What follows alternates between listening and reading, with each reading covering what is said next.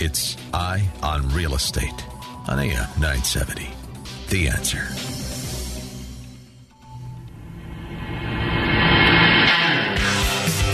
AM 970 presents Eye on Real Estate. This is your premier source for real estate information.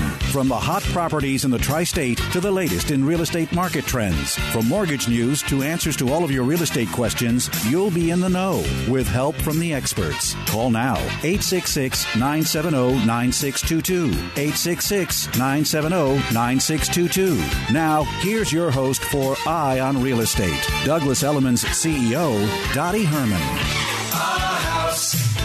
Welcome back, everyone, to Eye on Real Estate. It's Stephen Everett, real estate attorney with Barton, and my colleague Ace Watanasupar from Citizens Bank. Right before the break, Ace was telling us how the bank is looking at investment properties, whether you're acquiring it or refinancing it. And I was curious, we're talking about some of the different trends on the commercial side, but on the residential side, we have seasonal leases, right? We have some folks who maybe were in the Hamptons over the summer. We have people using Airbnb, which is starting to come back after taking a little bit of a hiatus due to COVID. How does the bank look at tenants who have a year-long lease or a multi-year lease versus seasonal tenants or really, Airbnb where things are constantly in flux? How does the bank look at that? Yeah, so Airbnb, in some states, it's not legal. So if they have an Airbnb rental, we won't be able to utilize that income, Stephen. But again, short-term rentals are a little bit more riskier than long-term rentals. So the bank does take into account to see how long you've had the seasonal rental for, what the average rent has been, and you have to have at least 2 years of rental history, regardless if it's seasonal or long-term. But I can tell you that a long-term rental will always be more advantageous to the bank than seasonal rental, because seasonally, sometimes you may have renters during that season, sometimes you don't. But if you have a consistent seasonal rental property and it's a high, and there's a lot of factors, right? Underwriters in today's marketplace will do a lot more research, believe it or not, Stephen. So they'll look at the marketplace, they'll see if the seasonal rental is in demand or not. And they'll do a lot of behind-the-scenes research to really see, how consistent that seasonal rental is, if that makes any sense. So, sure, that makes a lot of sense. And are there some classic errors that you're going to see from some of the landlords? How do they sort of document payments? Does it make a difference if they maybe own the property in their individual name, but they have those tenants paying it to a separate corporation or LLC? How does that all weigh in? Are they making some mistakes there? Yeah, so that's a great question, right? And a loaded question too, Stephen. So with landlords that have their companies under a different LLC, it has to show up in your tax returns as an LLC, or what we like to see is Schedule E. So as long as it's stated on the Schedule E that it is your property and that you do own that corporation, we can count that rental income. However, most landlords that have Airbnb, some of them handwrite their payments and they manually put it into a log. And some don't report the Airbnb income on their tax returns.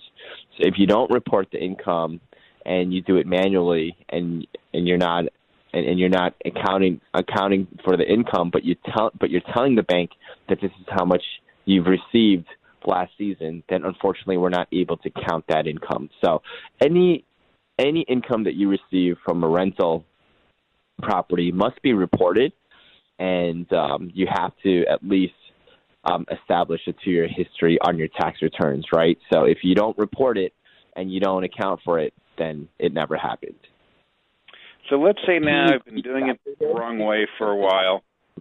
Yeah. I'm sorry?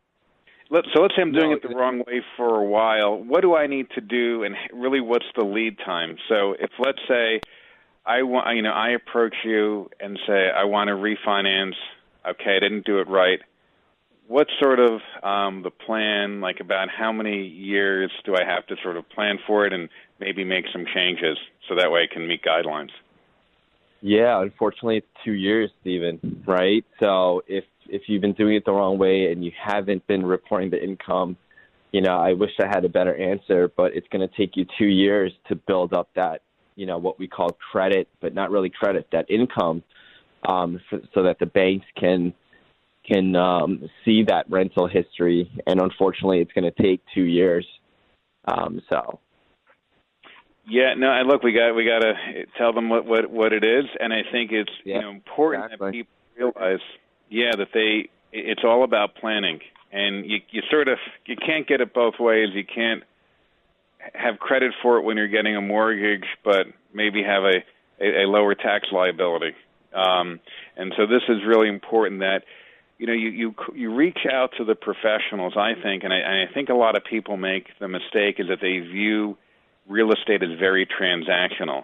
I'm going to give Ace a call when I need my mortgage, only that day, as opposed to being in touch and getting some advice and saying, here's how you should handle your real estate portfolio so that when you do make that call, they can actually get the loan done for you so you're doing it the right way from the beginning.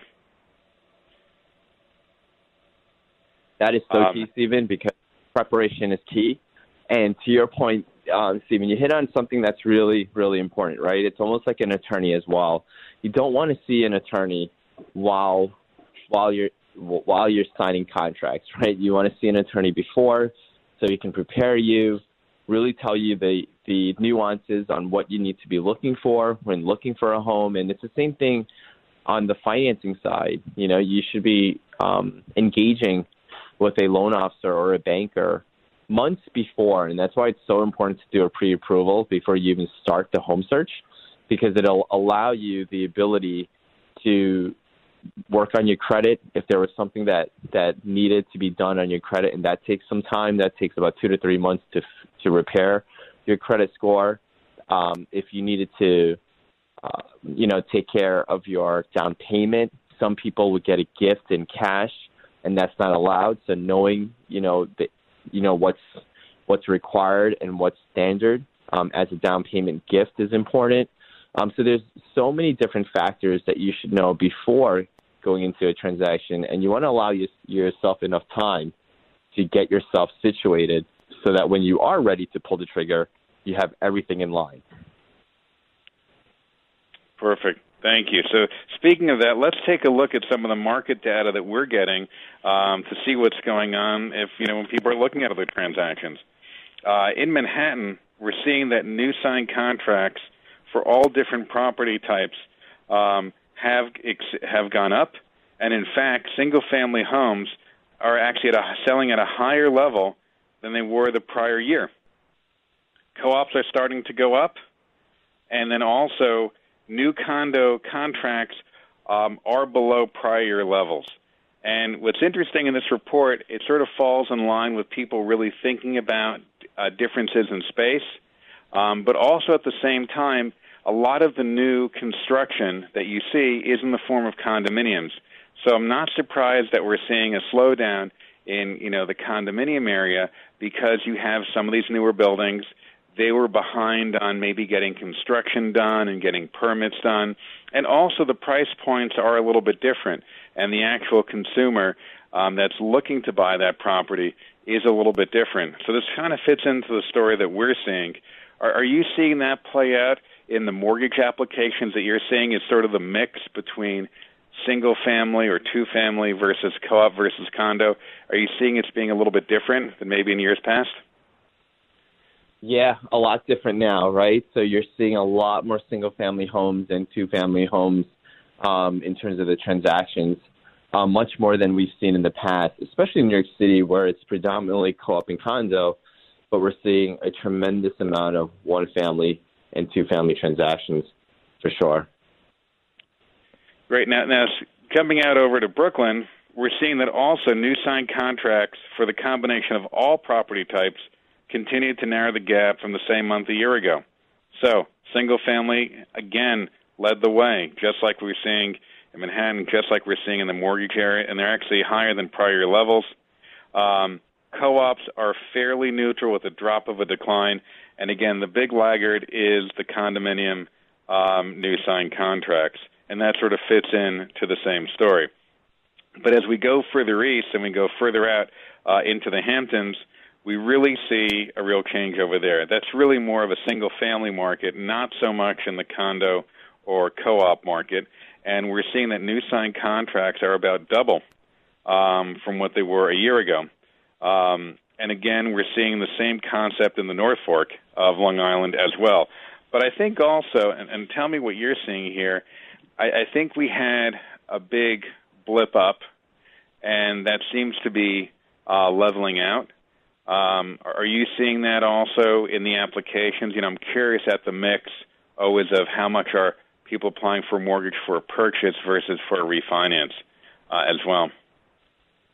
Yeah, this year it's been really, the story has been refinances, right? Everybody has been refinancing their mortgages because rates are at an all-time low and people have seen appreciation rates in their properties. But what I can tell you, we started the show, we just tracked purchases for the month of October, and it's up 14% from last year at the same time of 2019 in October. So the good news is that the trend is there's a lot more purchase activity. But again, refinances have been the story for 2020. Everybody has been refinancing their mortgages, and that's why it's been such a robust year for every single bank out there. And that's why you're seeing capacity issues with banks and turn times.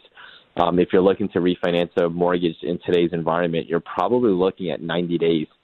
But again, it's one of those things where you lock in a good rate, you give your documentation to the banks, and eventually you'll close. But there's been a tremendous volume in refinances, Stephen, and purchase activity. Like I said, going into the new year, definitely great momentum as we see a lot more folks looking in the suburbs, looking at different areas.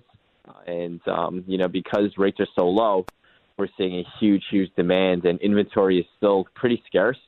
So you're seeing a lot of activity in terms of, and the millennial buyers, I forgot to mention, they're older now. One of the older millennials are actually at the age of 38, starting families. They're married, they have kids, and they're looking for that first home. So a tremendous demographics in terms of first home time buyers, and they're making up about 65% of the buyers today in the marketplace.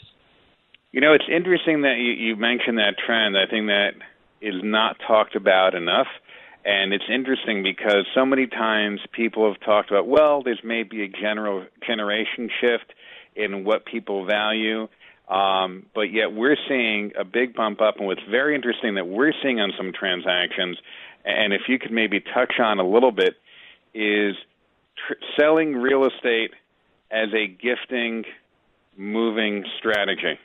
What we're seeing is that parents now, maybe they've changed their timeline due to COVID, but what they're saying is, you know what, I'm planning to maybe move to a different place geographically, maybe a townhouse or a condo from the single-family house. Maybe they're downsizing, and instead of putting it on the market, we've had a number of transactions where they're transferring it to their own kids, and they've had the benefit of owning this property for a long time.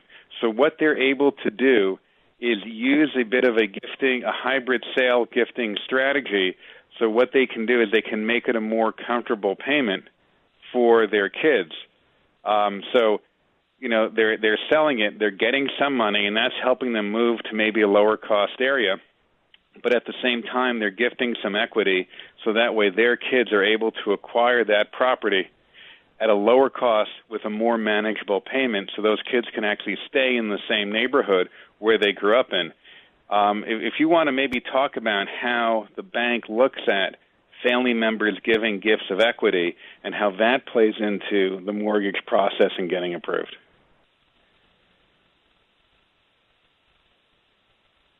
Hey, so you there? Stephen, I'm here. Okay. Can you repeat that question one more time, Steve? I lost Sure, of course. For a second there. Of course, no problem. If you can talk a little bit about the use of a gifting strategy to really transfer real estate.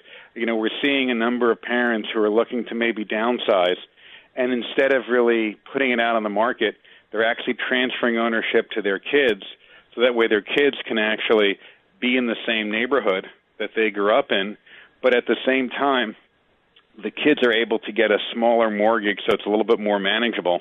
And it's sort of a way to have a wealth transfer. And they're using sort of gifts of equity because they've had the house for so long and it appreciated as part of that strategy. How does the bank look at that, and how does that work with financing with that gift of equity? Yeah.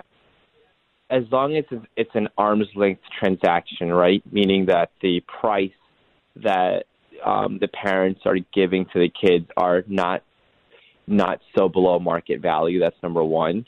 That they are trading hands with their kids at market value, and they have the ability to give a gift of equity, right? So the gift of equity will be transferred to, let's say, the kids that are buying the property, and as long as the kids qualify after the gift of equity of, let's just say, the house is $1 million, and they want to give a gift of equity of $300,000, they can, as long as the kids can qualify for the $700,000 mortgage.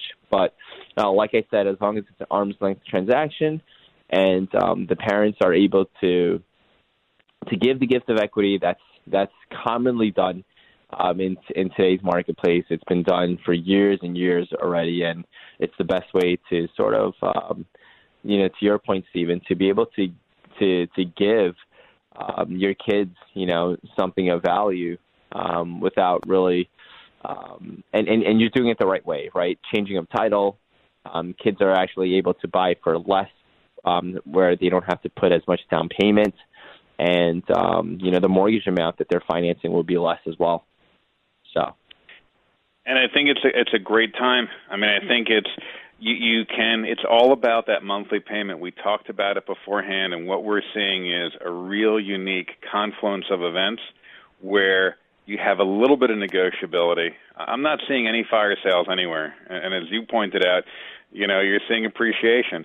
But you combine that, a little bit of negotiability depending upon where it is, with improved rates, it makes for a winning combination. Although I do want to touch on something you said earlier in the show.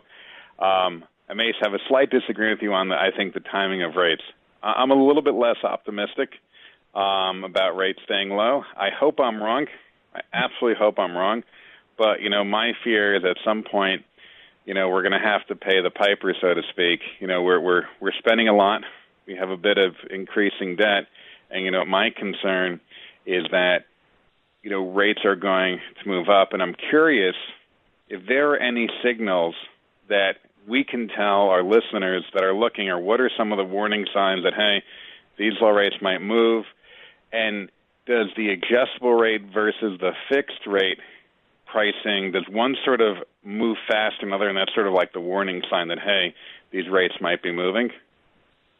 Yeah, there's a couple of different factors, Stephen, right? The fact that the Federal Reserve, they've been artificially buying mortgage-backed securities and keeping interest rates low. If they decide next year that they no longer want to purchase these mortgage-backed securities, then, of course, that demand or that relief that we're getting from the government, it's going to directly correlate to the interest rates. And without that purchase, that large purchase, rates will go up slightly, right? That's a factor that you want to look at or stay close to. Number two, if the economy starts to recover in a faster pace than what the Federal Reserve will do is they'll look at the recovery period, and if signs look good, then what's going to happen to the interest rates? It's going to tick a little bit higher. So there's a couple of different factors that will really play into rates increasing.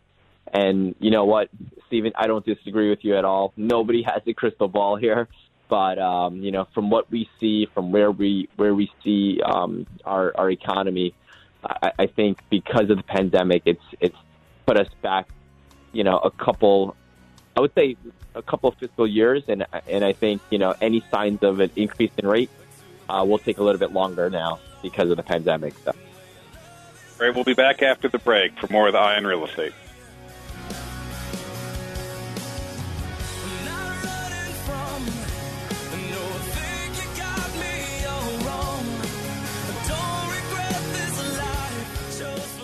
Tell me why Relief Factor is so successful in lowering or eliminating pain. I'm often asked that question. Pete and Seth Talbot, the father and son founders of Relief Factor, tell me they believe our bodies were designed to heal. That's right, designed to heal. And now I agree. The doctors who formulated Relief Factor for Pete and Seth selected the 4 best ingredients, 100% drug-free ingredients that each help your body deal with inflammation. That's correct. Each of the 4 ingredients deal with inflammation on a different metabolic pathway.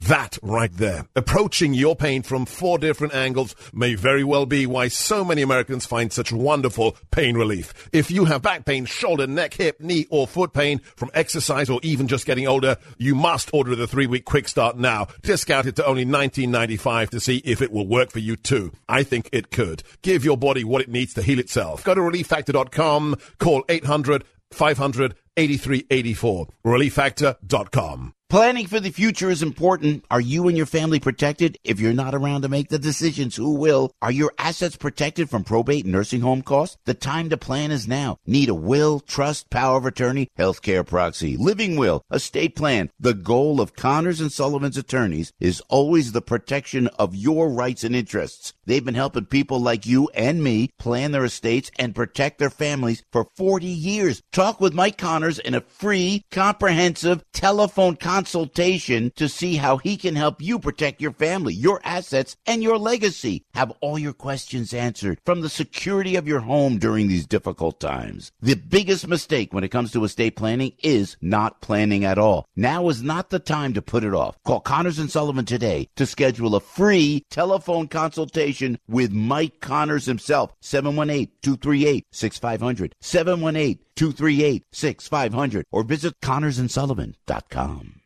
Here are the facts. Your business needs leads and sales. There are potential customers online right now looking for what you do. Will they find you or your competitor? You need Salem Surround. Having to do your own digital marketing while trying to manage your business, well, there's just not enough time in the day. You need Salem Surround. You're doing all you can to market your business, but are you sure you have the right strategy or seeing a great return on investment? You need Salem Surround. The marketing team here at Salem Surround is ready to help your business now. We'll design a plan that targets potential customers with proven marketing strategies, using everything in our toolkit to work for you. Digital, audio, mobile, even audience-engaging contests and promotions. Contact Salem Surround for a free evaluation of your marketing plan and see how we can help place your advertising message in front of today's consumers. Learn more at SurroundNewYork.com. SurroundNewYork.com, connecting you with new customers. It's Eye on Real Estate. Got a question? Call 866-970-9622. Here's Douglas Elliman's CEO, Dottie Herman. Welcome back to Eye on Real Estate. It's Stephen Everett here for your legal questions. Ace Watanasupar from Citizens Bank for your mortgage questions. And Ace, I think we have a caller. Ace? Yes, I believe we have Rosalie on the line. Rosalie? Yes, good morning. I'm sorry, I woke up with a cold this morning. I have 2 questions. The first is, what is the process to either purchase an investment property or refinance an investment property into an LLC? Sure. So we'll tackle it from both the legal and the financing side. So for the purposes of an LLC, for people who are not aware, it's a limited liability company. It's a business entity. And what we would need to do is to create an entity, which we can do very quickly. New York has a very efficient process for that. And then what happens is we'd want to set some limitations to make sure that the bank is happy with it. And this is very important. When you form a company, as a matter of law, it can do anything, but the bank wants to make sure it's limited for the real estate, so we'd make sure it would fit with that. And then it really just talks about who are the people who are owning the LLC, and then really the bank would take the lead on it, and they would look at really the economics and their underwriting. So I'll hand it over to Ace to answer the rest of that. Ace? Ace? Did we lose you? Sorry, Stephen. I'm having a little bit of technical difficulties, but can you guys hear me now? Yeah. We hear you now. All right, Stephen. So basically, you're right. With an LLC, there's different forms of LLCs, and making sure that you speak to the bank prior to creating that LLC will be very important, because there's something called irrevocable and revocable trust, right? So you want to make sure that you do create an LLC that's a revocable trust, and make sure that the beneficiary, or the trustee for that matter, is the right person that can assign the ability to actually refinance the mortgage as well. Sometimes if you're just the beneficiary and you don't have a trustee to sign off on the ability to refinance, you may run into issues during the process. So when do you start? So let's say you have an investment property now, and it's currently owned under like a couple under their personal name. So you refinance. So at what point do you tell the lender that you want to refinance it using an LLC versus the couple's name? But in the LLC, it is the same couple. Right, so that's something you'd want to do at the outset, and this is what's very important. A refinance is a great time to update what's called the title, the ownership, and transfer from individual names to the LLC. And so that is a great time to do that, and I would tell them up front, because some banks have policies where they'll lend to an LLC, and some will have policies where they won't. So it's really important to know up front. But if the bank is willing to lend to an LLC, and there are banks that do that, so that's absolutely very doable. Then what would happen, and as we both said, is we'd want to coordinate with the bank up front, make sure that we have everything approved and to their liking, so that way when we have your closing, we'd have the additional documents of a deed transfer to then effectuate that. And I want to also further clarify one last point that Ace was mentioning about trust. So an LLC is a business entity, and it can be owned by you individually, but also what some people do for estate planning purposes is actually they could have a trust own the interest in the LLC. So I don't want to overcomplicate it, but it is very important if you do have a trust instead of a person owning your membership interest or ownership interest in the LLC, that it generally be a revocable trust, because for legal reasons, banks have an issue with irrevocable trust because of foreclosure. I don't want to go too far down that rabbit hole, but there are some good reasons for it. So basically, it can be done. The way to start the process is make sure you're talking to a bank that will finance LLCs and a loan officer who has done it, because what I've seen is they don't realize some of the nuances, and then you have to refile and redo things, and that will add to the cost. Ace, is there any limitations on Citizens, outside of making sure the paperwork is done correctly, but conceptually, Citizens will be glad to lend to an LLC and they'll work with them? Correct. We don't have any limitations on LLCs. However, we do want to make sure that the verbiage on the LLC is what we will allow. So if you want, you can leave your name with the producers, and I will get in touch with you on Monday, and then we'll also loop in Stephen, as he'll help structure that LLC for us as well. Okay. And I have one more question. In New York City, can you rent down a basement as an Airbnb versus like a typical market rental? I mean, because basements in New York City are illegal to rent. So, but can you do it under an Airbnb? So let me give a little bit of background on basements for a second, and then I'll get into Airbnbs specifically. So you want to be very, very careful with basements, because even if they are finished to some degree, it will vary property by property if you're allowed to have a bedroom down in that area or not.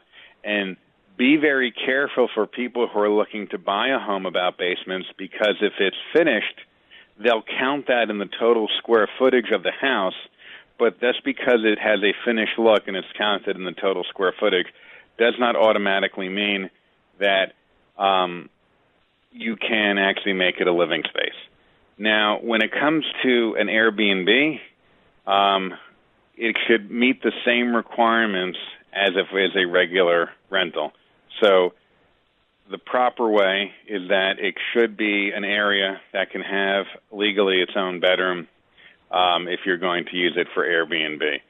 Whether you have a long-term or a short-term lease doesn't change the legal status of the area, that portion of the house. Okay. Okay, great. Thank you so much, gentlemen. I appreciate it. You're welcome. Have a wonderful weekend. Okay, you too. Thank you. Stephen, I also believe we have another caller on the line. We have,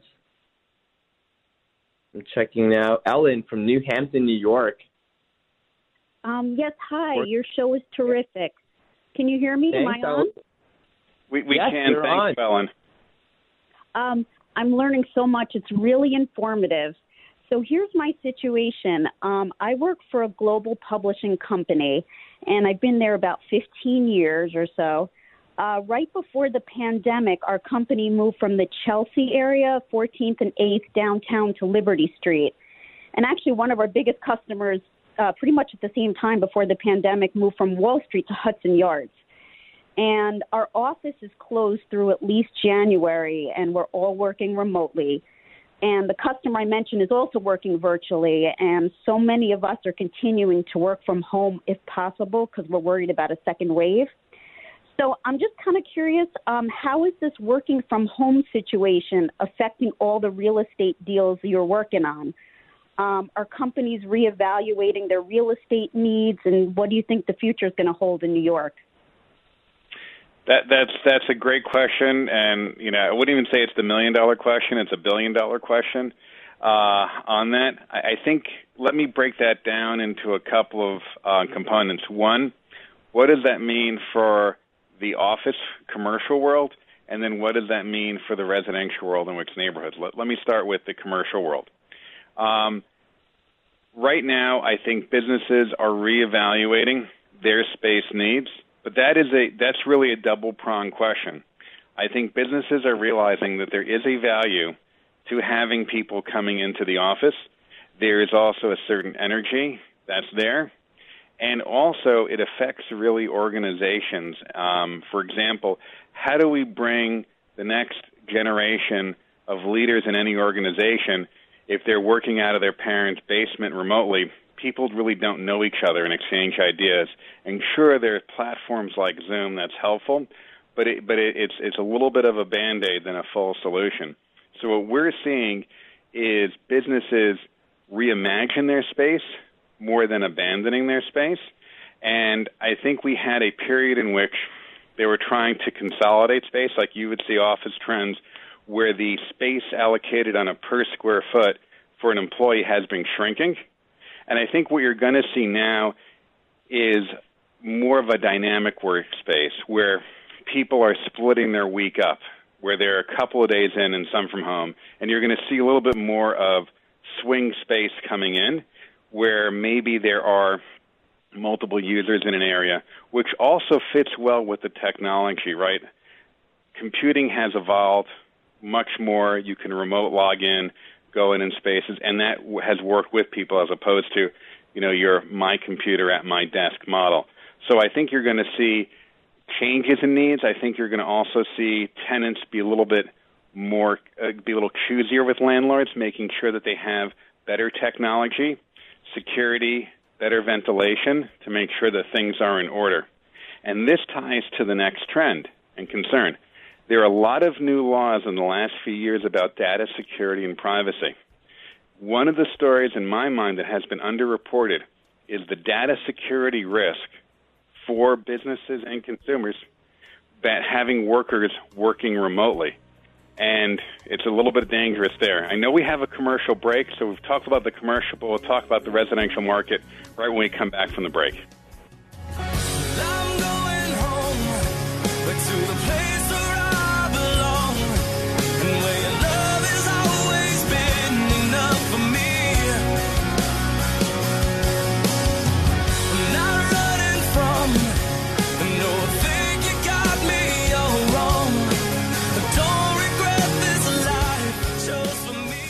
Hey, Joe, on the radio, you've heard me talking about the Wounded Warrior Project and the amazing things they're doing for our country's veterans. They are huge advocates for our nation's finest, improving the lives of millions of warriors and their families. I'm so proud to partner with them. I've made it my personal goal to help 400 warriors between now and Veterans Day. What do you say? Let's do this. There are so many that need our help. Let's see what we could do to help just 400 of them. These warriors have already paid their dues on the battlefield, so they never pay a penny for Wounded Warrior Project's programs. I'm asking for anything you can spare for the men and women who make it possible for us to live in this great country. $50 can provide mental health and counseling services to one warrior, but we appreciate whatever you can give. $5, $10, $25. It all makes a difference, you know. So please, if you can, find it in your hearts. This is the least we could do for our men and women who put their lives on the line and give us the freedoms that we have. 800-900-4997, 800-900-4997, or go online, please, to helpwarriors.org.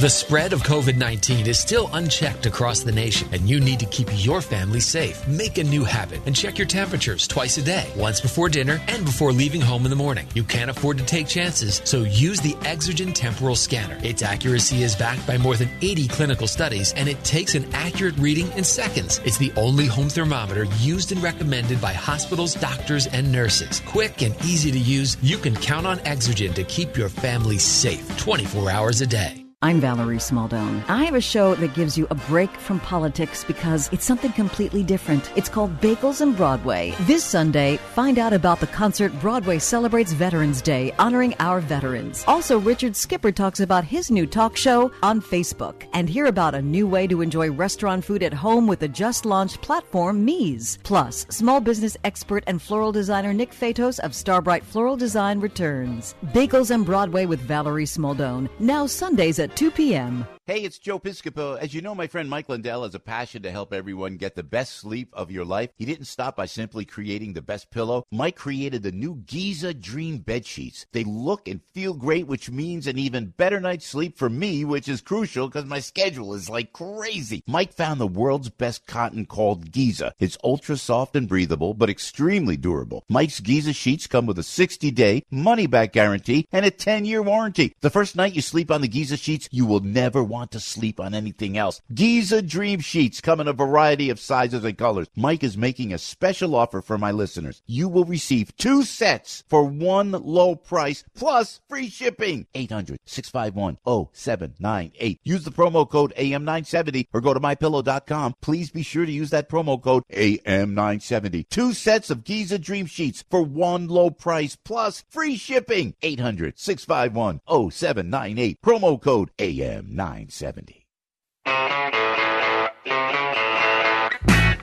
It's Eye on Real Estate. Got a question? Call 866-970-9622. Here's Douglas Elliman's CEO, Dottie Herman. Welcome back to Eye on Real Estate. I'm attorney Stephen Ebert. I'm here with my colleague and mortgage guru, Ace Watana-Supar from Citizens Bank. Just before the break, we were just covering a question about remote access. And again, you know, what we're seeing in the commercial office market is businesses are there. We're actually even seeing some, but at a lower level, even new leasing activity. But I think it's really the story is businesses figuring out how to right-size and reimagine space. But it's important to remember, and there's concerns with a lot of these businesses, of security. If they're letting people work from home, how safe and secure is the data flow? How also consistent and predictable and uninterrupted are the workforce? So there are definitely some challenges there. What we are seeing is that consumers are asking more questions. Not only are they looking for a house with good light and in a nice neighborhood, but how strong is the internet access? How strong is the mobile cell coverage? So those are questions and factors that people are considering, and that's part of a new level of due diligence and inquiry that people are having. Thanks so much for that question, and I think, Ace, we have another question online. Ace? Yes, Stephen. I believe we have another caller. I'm just checking the call log right now. Vincent from New Jersey. Morning. Good morning, Vincent. Yeah, hello. Yeah. Hi. Go ahead. I've got the question if you want it. It's about I have a lot. It's a valuable lot. But my bank doesn't give construction loans or loans on lots. What kind of a bank and what kind of interest rates would I expect if I was trying to get a loan on a vacant lot? Hello? Ace, are you there? Yes, I'm here. Okay, I don't know if Ace, have you heard Vincent? I didn't. Yeah. Yes, I'm so sorry, Vincent. I'm just having a hard time hearing. Can you repeat the question? Yeah. I have a vacant lot, valuable, about $1 million. I have a small mortgage left on it. The house that was on it had to be taken down. Anyway, I'd like to get a loan on a vacant lot.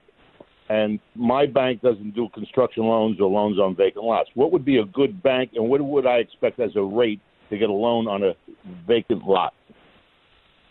Definitely, Vincent. So here at Citizens Bank, I can't really talk to other banks, but I do know our guidelines here at Citizens Bank. We do lend on vacant lots, although you would have to build a home on that vacant lot. So we can lend you money on the vacant lot, but you would have to build at the same time, and it's called a construction to perm.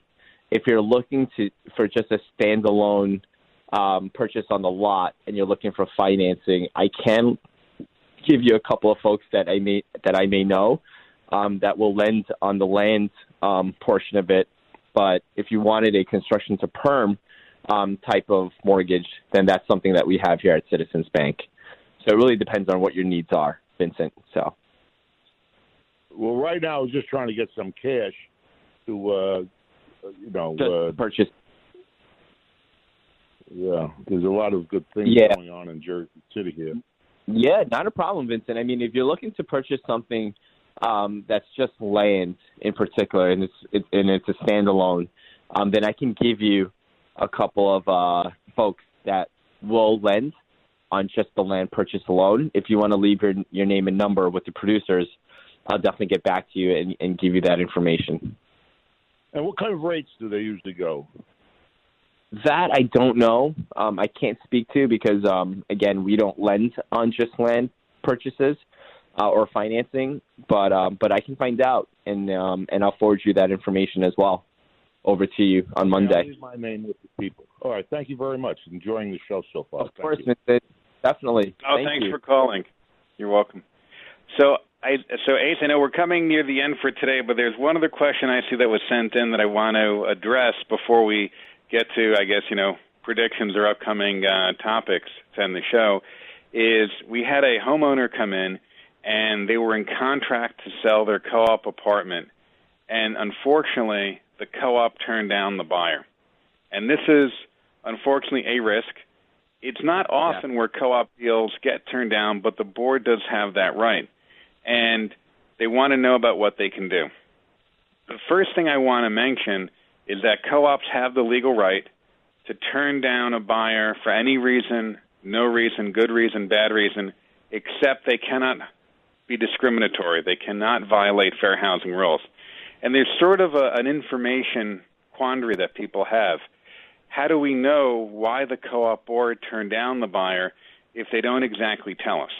And sometimes the boards will, and sometimes they won't. So number one, I would recommend, and if I'm a seller's attorney and the co-op board turned down our buyer, my first question is to really talk to the client and to our real estate agent and put together a strategy to follow up with the management company and or the co-op board if we have a connection there to first find out what happened. And then based on what happened, trying to get that answer. Now, there are some new laws over the last couple of years in Suffolk County and Westchester County in which if co-op boards turn down a transaction, they do have to report that to the government authorities. They don't have to say why just yet. There is no such law at this time, although it's been kicked around a little bit about different governments. New York City has talked about doing that, but they haven't taken action yet. But I also want to be careful because you have to tie this back to the contract. We have a situation, we've had this before, where a buyer changes their mind, and maybe they don't want to go through with a transaction, and they think the way to get out of it is to get turned down by the board. So they go in and they behave badly so that they know the co-op board will turn them down. If that's the reason why it happened in your case, then we have a different situation. Because under a typical contract, a buyer has to apply in good faith. And if they're turned down in good faith, they get their money back. But if they go in and try to ruin the interview on purpose to get out of the deal, you can make a claim to keep that deposit because you've been damaged. So the key thing right now with that board turned down is to get as much information as you can before taking any actions. Ace, I know we're running near the end. Any parting thoughts or things on your mind as we think about the weekend and next week in the industry? Well, I just, I don't know if it's a recent, I guess a news alert here, but Joe Biden just won as the, I believe, the 46th president of the United States. It's been confirmed. That just came in live. He just won Pennsylvania. So I know it's not a political show, but just thought, I know the whole nation was waiting for the results, but we'll see what happens in the next coming week. I'm sure the markets will be, will be an interesting market as we go into next week, Stephen. But, look, any parting words for our audience today? I think, obviously, we're a real estate show. So if you're looking and you're thinking about purchasing or you own a home, really there's no better time. I can't emphasize enough. I think this year, 2020, there's been a lot of it's been a unique year, to say the least, with COVID, the pandemic. But one of the bright spots in real estate has been the low interest rate environment. And I just want to emphasize to all of our listeners, if you haven't taken advantage, just do yourself a favor. Call Stephen, speak with an attorney if you're looking to purchase. Call myself if you're looking to refinance. But, information is powerful, right? And knowing is half the battle. And, I think for folks that have taken advantage of the low rates, they've saved thousands and thousands of dollars long term. And it's just something that you should do for yourself. Take the time to really look at your documentation, look at your mortgage statements, and see if this is a great time for you to go ahead and refinance or even tap into some of that equity and take a little bit of cash out and pay off some of your other debts that have a higher interest rate, cost. But that's what I'll leave our audience with is, really, really take the time to educate yourself, listen to our show and engage with us. We love, myself, Stephen, Dottie, we love to hear from you, so the more that you guys call in, the more that this show becomes that much more powerful and informative. So don't just have myself and Stephen talk for the whole 2 hours. We look forward to hearing from you next week. Hopefully Dottie will be back and, slowly we're going to help build this community, 1 week at a time, Stephen. So definitely great parting words. I think you made a great point on it that you don't know where you're going till you've turned that corner. And for those folks, it's interesting. It comes up. I want to sort of wait and see what's going on. Well, once you see what's going on, maybe those interest rates are a lot higher.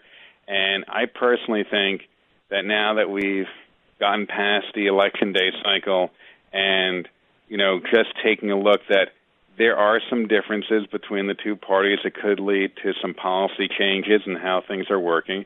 So I think it's a good inflection point to really think about, okay, I want to focus on my business.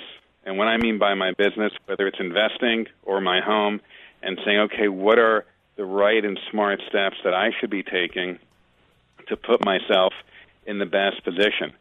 I can foresee with some leadership changes, some changes to tax policy. One of the things that happened a couple of years ago when there were tax changes, state and local income tax write-offs with limitations, so maybe some of those things might change and improve. But we'll talk more about it and make our predictions. Have a wonderful weekend. We'll see you next week. This has been Eye on Real Estate. Thank you. Thanks, Stephen.